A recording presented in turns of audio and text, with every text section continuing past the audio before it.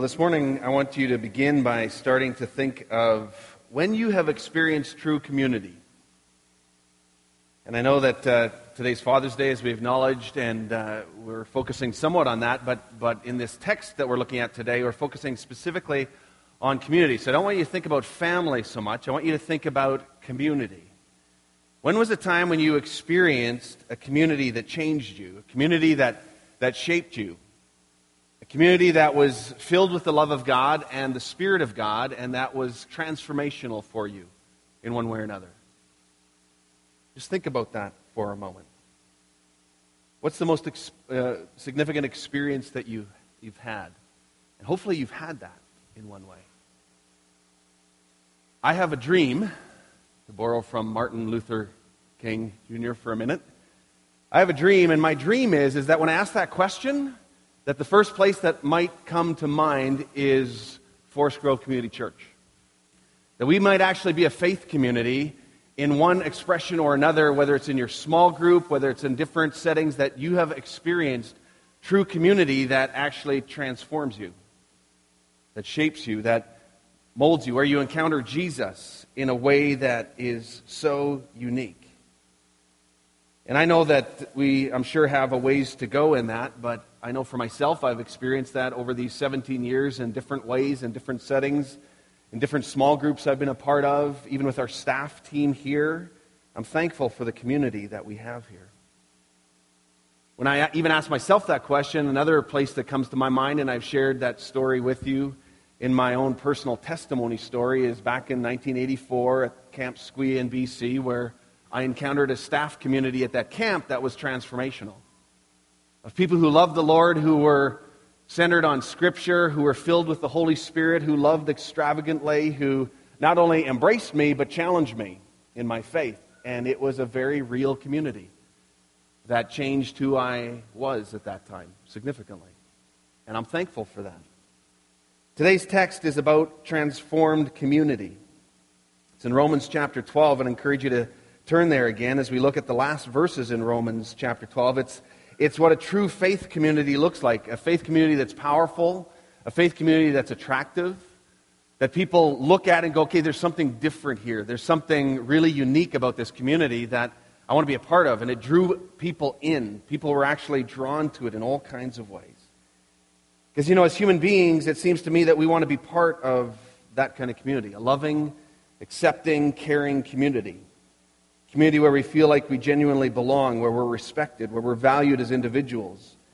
A community where we know that others have our backs and will stand with us and will help us in times of need. A community that we know we are genuinely loved. A community where people serve freely and we can serve freely and willingly for the good of everyone. Wouldn't you want to be part of that kind of community? When I think back to even years ago, and I think of the TV series Cheers that many of you will be familiar with, and that Boston pub where everybody knows your name, and that went from 1983 to 1993, one of the most popular television series of all time. And part of it is because it drew at this very core this idea of community. And it touched on this longing that people actually had for community, where everybody does know your name, where it's a safe community. I mean, that was a pretty dysfunctional community in many ways, but there was something about it that drew people. And so I think all of us in our human nature, we long for that kind of community. The bad news is that we seldom find it. The good news is that this text that we're looking at today gives us some really practical ways to create it. There's a part that we can play to actually help shape that kind of community. God would have us live out of our own individual transformation and the faith that we have in Jesus, and actually live into and be part of shaping that kind of community for ourselves and for others. We've talked often about our discipleship steps over these last couple of years, and these 4 different components that we relate to that help us understand what discipleship is, what it means, how we can actually step into discipleship. And if you remember, the first one is create community. Coming out of our mission statement of what does it mean to be a covenant community. And so we have a proactive role to play in actually creating community. You can do that in any setting, whether it's just being together with a few people, whether it's gathering around dinner. There's just ways that you can help create community. And it's important that we do that. And our text today is going to help us look at ways that we can also do that. Because one of the challenges is if we only stay at that place of community where we're cared for, where we're loved, and where we're known, and where people kind of care for our needs and so on, the danger of that is that community becomes the end goal. And as you look at Scripture, community is never the end goal. It's a byproduct, actually. It's a byproduct of actually being on God's mission together. Because community is really formed when actually people have a common demanding task. When they're actually on a mission for something, when they actually have something that's beyond themselves, even beyond their community. And so the focus and the goal isn't just to form this community that's intimate and known and where you're cared for, but it's actually a group of people who have a bigger purpose than themselves. And when a community understands their mission, when a community understands that they have a bigger common task, that actually galvanizes community. It becomes a byproduct. That's why when we think about, and even as we talk about our mission, vision, values as a church, they're really based on the great commandment of, you need to love God, but, love others as well, too. But it's also the Great Commission that is all about go into all the world and make disciples. Because we need that co-mission together, that common mission that we have as a community of believers in order to go into all the world and make disciples of all nations. That's the mission that God has given our community and every local church community. And so that's what we want to understand as we look at this text again, that not only even in our discipleship steps of creating community won't just end there, because the last one of our discipleship steps, the fourth one, is about serving others and proclaiming the gospel. It's about this great commission that we've been called to go and have and be a part of the mission of God. And so in Romans chapter 12, verses 1 and 2, we looked at a couple of weeks ago, it was about the transformed mind, being transformed by the renewing of our mind, and about being a people who live as living sacrifices, that we would give our bodies, that we would give our lives, that we would give all of who we are and all of what we have as a living sacrifice to the Lord. And then last week we looked at verses 3 to 8 that talked about humility in community. And understanding that each of us have a unique gift. Each of us have spiritual gifts that God has given us through His Holy Spirit to serve for the better good of community. And that we're to understand and to take an honest assessment of ourselves. Not looking too highly of ourselves and not looking too lowly at ourselves, but having humility to see ourselves accurately and actually stepping into those gifts that we've been given for the sake of the body. And to use those gifts. And to pursue those gifts. And to fan into flame those gifts into other people in community so that we all together become this thriving body of Christ. This outworking of grace, the kind of works that Paul talks about so often in Scripture, not a works salvation, but a works that actually is a reflection of our salvation in Jesus. As he says in Philippians, work hard to show the results of your salvation, is what he says. Not to earn it, but to show the results and the implications of it. So in this section, it really gives practical directives of how to live the transformed life in community. One that's powerful, attractive, and transformed. Let's look at this text, verses 9 to 21. I want to start there just looking at verse 9 to 10. And what I've done today is I've broken it up and put the Message translation right beside it so that you can look at that as well too. Romans 12 is probably my favorite chapter in the Message. And I've shared that before. I love the way Eugene Peterson paraphrases this text in some of the very practical ways. And so I just have that beside it there, and you can reflect on that as well too. And I'll mainly focus on the left side, on the New Living Translation, but we'll do a little bit of both. So Paul starts off after he's been speaking about spiritual gifts, and he says, don't just pretend to love others, really love them. Hate what is wrong, hold tightly to what is good, love each other with genuine affection, and take delight in honoring each other. The Message, he says, love from the center of who you are. Don't fake it. So really love somebody. Don't just pretend. Really love people. True Christian love is so much more than a feeling. You know that. We know that. It's a command. It's a call. It's a sacrificial kind of love. It's an intention. It's a direction that we set our face towards, that we take intentional steps towards. It's decisions, daily decisions that we're going to love people in an extravagant way. It's not about the feeling that is so often described in our culture about what love is. In fact, as one commentator says, he says, it leads to an almost violent hatred of evil and a tenacious attachment to what is good. So just like it says in this text here, hate what is wrong and have this tenacious attachment to what is good. That's what love looks like. And so it's more passion and intention and direction in that way. We know that to love God is also to love others. And in the New Testament, you don't often see the authors saying to love God. In the Old Testament, it's like love God, the Lord your God, with all your heart, soul, and mind. And in the New Testament, it often is reflected in this way. It's a call to faith and it's a call to obedience, rather. Because if you're going to love God, you're going to love other people. It will be an extravagant love of other people, which is the most powerful expression of how you're going to love God. It's being in this faith community of how will you sacrificially and humbly love other people. In 2 John 6, it says, to love God is to do what He commands and to love others.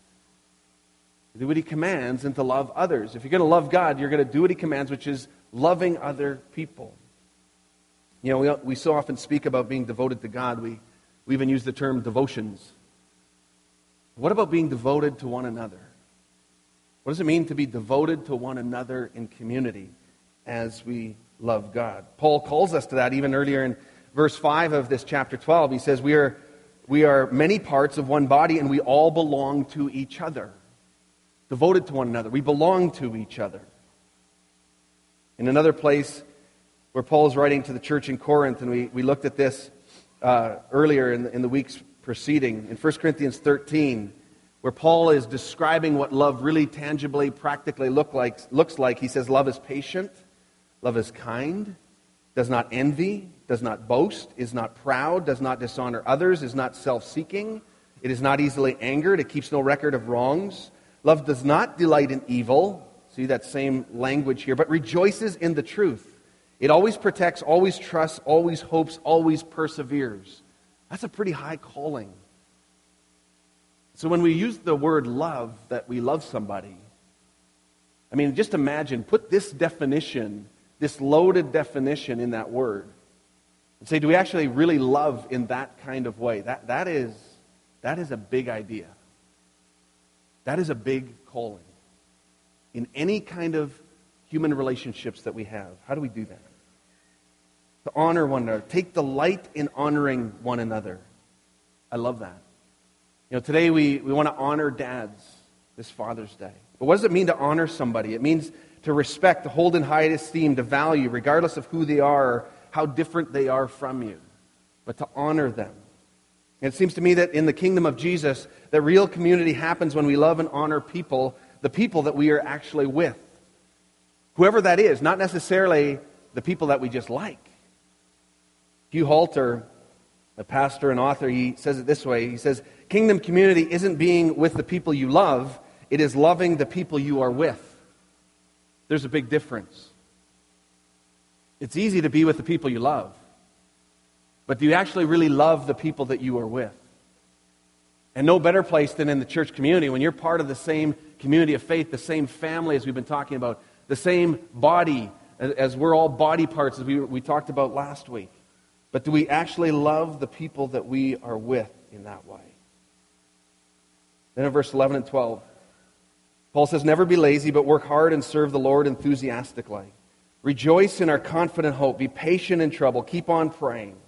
And when God's people are in need, be ready to help them. Always be eager to practice hospitality. I mean, he's just got so many points in here about what community looks like.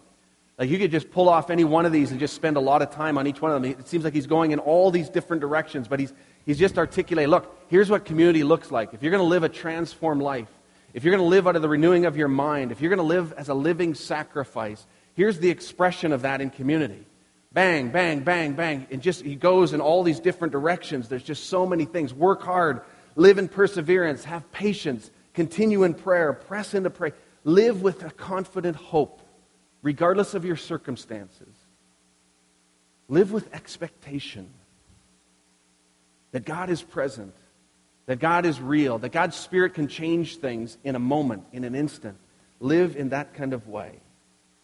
Spur one another on to love and good deeds, as it says in Hebrews. That's a beautiful kind of community. just to spur one another on to love and good deeds. Hey, keep going, go for it. You've got so much to offer. Don't quit, keep going. Press in, keep praying, keep persevering. Don't stop. Then there's this interesting call to hospitality. It's a great word. It's one that I think in our context today, it's understood differently than it would have been in that era. In the time that this was being written in this Roman era, I mean, there weren't a lot of hotels, there weren't a lot of restaurants, so you didn't just make this assumption that when people came into town that they would have a place to stay, or that they'd go check out into a room and do that. In fact, a lot of the hotels or those kind of places that they had were actually dangerous places where a lot of crime happened. And so it was very common and understood and even expected that you would practice hospitality, that when people came into town that you would open your home, that you would offer a bed, that you would have a meal with them. And it was also understood and expected that there would be sacrifice involved. Because you've prepared a meal now for your family of 4, let's say, and all of a sudden a family of 5 shows up, and now you've got 9 of you. And you invite them over for dinner, and it's like, well, this is what we've got. We're going to share. That was a picture of hospitality. They would have understood that. That would have been the common understanding and concept of hospitality in that time. And so this isn't just talking about having friends over for a barbecue. Remember the people that you love. But it's having this sacrificial extension and generosity of people into your homes, of people to sit at your dinner table, of extending food to others and care to others, even those people that we don't know, that we may not understand, that are really different than us, to show the love of Christ.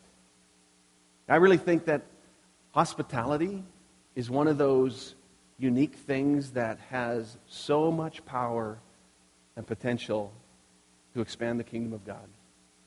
I think as a church community, if we can better understand, each one of us, and in our world where we often get so isolated, and yes, we go to restaurants together, and that's good, but do we have people in our homes as much?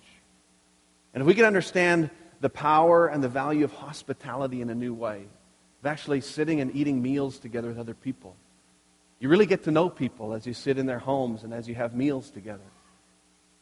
And as we talk about our faith in Christ and have deeper conversations than just the surface things, and actually ask people how they're really doing and connect with them on a deeper level, I think it has incredible power and potential for the Spirit of God to work and the kingdom of God to break in a whole new way.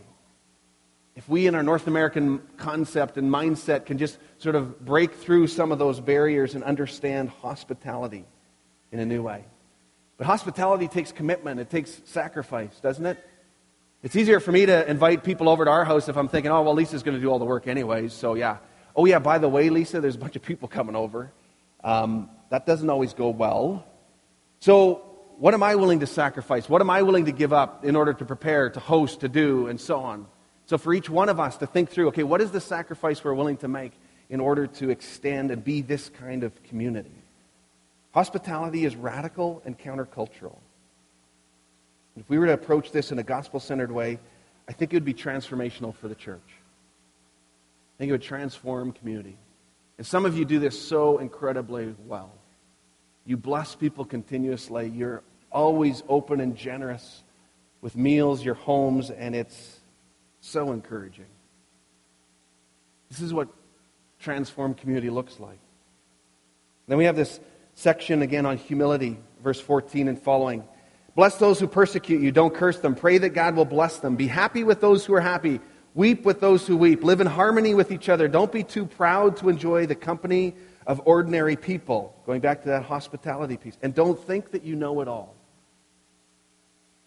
I love in the Message of Peterson says, make friends with nobodies and don't be the great somebody. It's a good word. It speaks of humility. Meet people where they're at. Be happy with those who are happy. Weep with those who weep. Rejoice together. Weep together. In other words, live fully present in the moment. Live fully present in the moment. Engage in their lives. I remember one author and business leader, he made the comment once about what a charismatic person is. He gave a definition of that. Sometimes people say, oh, that person's a really charismatic person. He says, you know what a charismatic person is? A charismatic person is somebody who actually doesn't talk about themselves. A charismatic person is somebody who just draws out and asks another person all about them and keeps asking questions, digging deeper.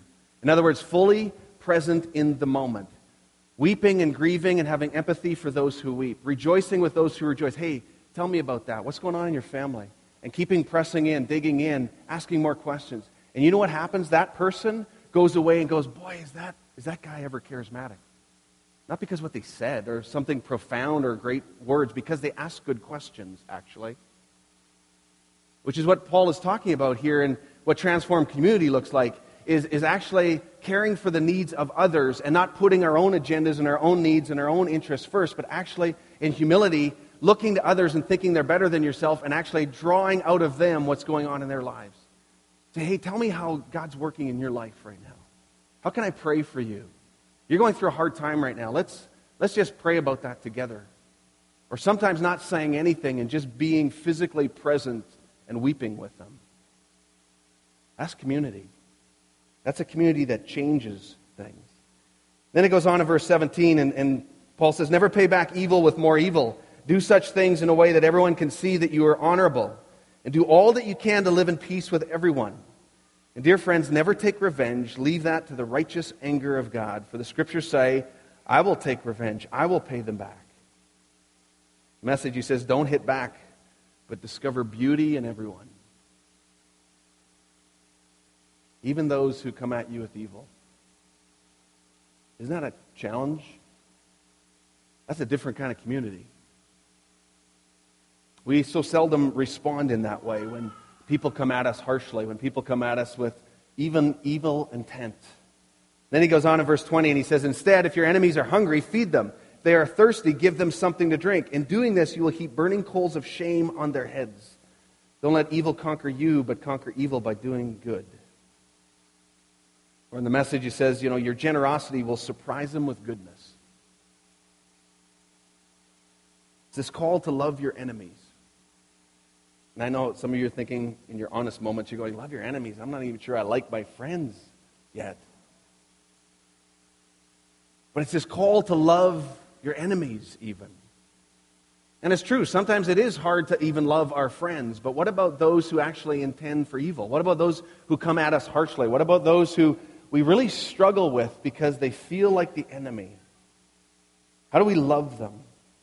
Michael Bird, one commentator, he says it this way: refusing to retaliate is how we worship with our bodies, and it is by refusing to adopt the revenge culture of our world that we show forth the renewal of our minds.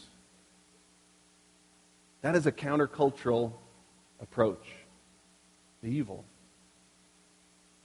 This is a message of peacemaking. What does it mean to be peacemakers in this world? You know what? It starts in our own home. And sometimes, even as Brad said at the beginning of the service, for some people it's hard on Father's Day because they didn't have fathers who were peacemakers. And for those of us who are fathers now, even if that has been our experience and our background, some of the hardship and the challenges for you, that you can start a new era, that you can write a new story, that doesn't have to define you, but that you start with being peacemakers right in your own home. With humility and forgiveness and reconciliation. And you chart a new path and you begin a new legacy. You leave a different kind of shadow that has implications for future generations in all kinds of ways. At the heart of this theology of peacemaking is the reconciling work of Jesus on the cross. I mean, here's Jesus taking on the most violent kind of death for the sake of peace. Taking on the most violent kind of death of being hung up on a cross and having his nails and his feet pinned to this cross and dying the most grueling death because of being a peacemaker and reconciling a sinful people to a heavenly Father. Taking away our sins, removing those sins, removing the shame, taking that shame upon himself in order that we would have peace and reconciliation with the Lord Jesus Christ. Father, Son, and Holy Spirit. Peacemaker actively intervenes in conflict and violence to establish peace. Last week at the end of the service we prayed for and we We blessed Marianne and Marley as they went to Colombia, where they are right now, working with the team down there and preparing, called Building Leaders for Peace. Rather new initiative in the last year or two through MB Mission that is going into some of the most war-torn and troublesome areas of the world to actually talk about peace and actually do some really tangible, powerful, incredible, transformational things. As people of all religions and all backgrounds gather together and say, what does it mean to actually walk in peace? And to be able to introduce the Prince of Peace into that context of say, this is what Jesus calls us to. I think we live in a world today, in a new era, in an era of terrorism where we have, even as Mennonite Brethren people, a new opportunity to bring this peacemaking call to the world. You know, some have commented that when we think about what frames the gospel, that using the word love is actually an increasingly difficult word to use. Because as I reflected earlier, the word love has lost so much of its meaning in our culture today because of the way that it's used. I mean, we can fall into love, we can fall out of love. It's used so flippantly. I mean, so many songs are all written about love. I mean, love just becomes everything and anything, and therefore it becomes almost nothing. And so what some people are saying is actually as we go around the world proclaiming the gospel, a better word is the gospel of peace. And that Jesus is the Prince of Peace. And we can use this articulation of peace and this framework of peace because people get that. People long for peace. They live in violence all the time and they're looking for peace in their homes and in their countries and in their families. So we're called to peacemaking and to this ministry of reconciliation, as it says in 2 Corinthians chapter 5. To reconcile people to God and people to each other, this ministry of reconciliation, this ministry of peace, which is what Paul is speaking about as we live as transformed people in real communities, that it will change again the way we live, and it will start right within our own circles. Are we peacemakers? Are we reconcilers? Are we intentional? Do we step into that rather than avoid it? Do we walk towards it in order to bring peace? It's a choice, a mindset, a commitment, a way of living. It's a response of the will. To renounce violence in our own personal lives and to seek reconciliation in countercultural ways. In a world that continually seeks and glorifies revenge. You think about it, most movies have a component of revenge in it. Makes for a good movie. Doesn't make for a good community. Because revenge builds revenge. And it feeds on itself. And how do you break that off? I remember, and some of you know this story better from a number of years ago in our partnership in Panama, when in 2012 the village leader Aquilio was murdered in the interactions with the Spanish people who were illegally on their land and with the deforestation that was happening. And so some of our brothers and sisters in Panama, our MB churches down there, are facing this in a very tangible way. And I remember sitting in that room, talking with these young leaders, the men in the room. There's about 30 men in this room, and it was a dark night, one little light bulb in the corner. It was out in this remote village in Panama, and they were now talking about, what do we do? What do we do? And they were all kind of saying gentle things and talked for about a half an hour, and finally one person said, you know what? And through a translator, they were speaking to me and to Ainer and to John Gertz, who was with me. They said, you know what? The only sentiment actually in the village is revenge. We just want revenge. So we started talking about that. And Ainer led them through, again, this gospel of peace and that we're called to be peacemakers. And it comes with sacrifice. It means giving up our rights, giving up sometimes our rights for justice.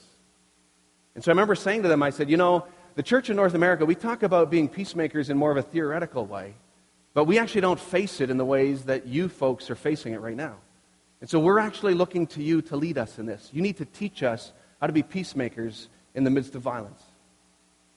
And so this is a group of people who are wrestling with this gospel message of what it means to be a transformed community and to live in a different way, and this new commitment of, no, we're going to go a different path. It won't be about revenge. And how do we actually live out of the gospel that we proclaim? Powerful moments, wrestling with the real issues that people face in this. But as we live out consistently, this Christian community can become a genuine counterculture that serves as a witness to the world. A world that is increasingly caught up in the spiral of violence. So again, it begins in our community. And it becomes a witness to the world. If a church community can get that, a faith community can get that, and live out of this transformation, people notice. You know, there's so much, again, in this text in Romans 12, this 9 to 21, and I encourage you to immerse yourself in that, even this week. And I was thinking, it's like all these random things. It's sort of like, and my question was, if you could tweet one of these words, or one of these, not words, one of these sentences, which one would you choose? Okay, hashtag true community. Might be a better context or maybe some better subject matter than a certain tweeting president uses from time to time. But what would you tweet? Which one would you choose? Even this week, as you look back at this text, I encourage you, which one stands out for you? Which one is sort of one that the Spirit of God is encouraging in you, challenging you, saying, okay, this is what I need to live out of. This is the way that I can step into and help create community, true community, even here at Forest Grove Community Church. Because you see, the presence of Jesus and His kingdom enters in as we practice these postures, as we practice how we relate to each other in different ways. And as I said, this is attractive. If a church community can really get this, one of our core values is relevance. And again, what that means is that we have a relevant faith that affects every aspect of our life. It affects the decisions that we make. It affects how we spend our money, how we spend our time, what our priorities are. It's a relevant faith that actually pertains to the matters at hand in our own life, in every area of our life.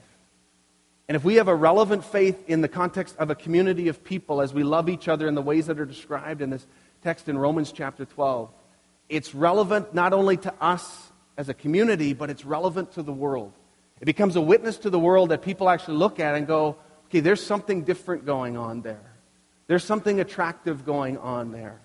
There's something that draws people in as they take note and they notice that there's something unique and transformational about this community who actually knows how to love one another, forgive one another, reconcile with one another in a very real way in the day-to-day moments. Not just with the people that we like, but the people that are very different than us. And when we get to understand and to live out of that kind of community, it changes things. It's a huge part of this mission that we've been given to proclaim the gospel and to make disciples of all nations. To just live as a transformed community on God's mission together. It will be attractive beyond measure, relevant and desired by anyone who tastes it. I'm going to invite the worship team up. I invite you to stand as I just conclude in prayer. And I just want to lead us in a prayer of commitment and even commissioning toward this kind of community.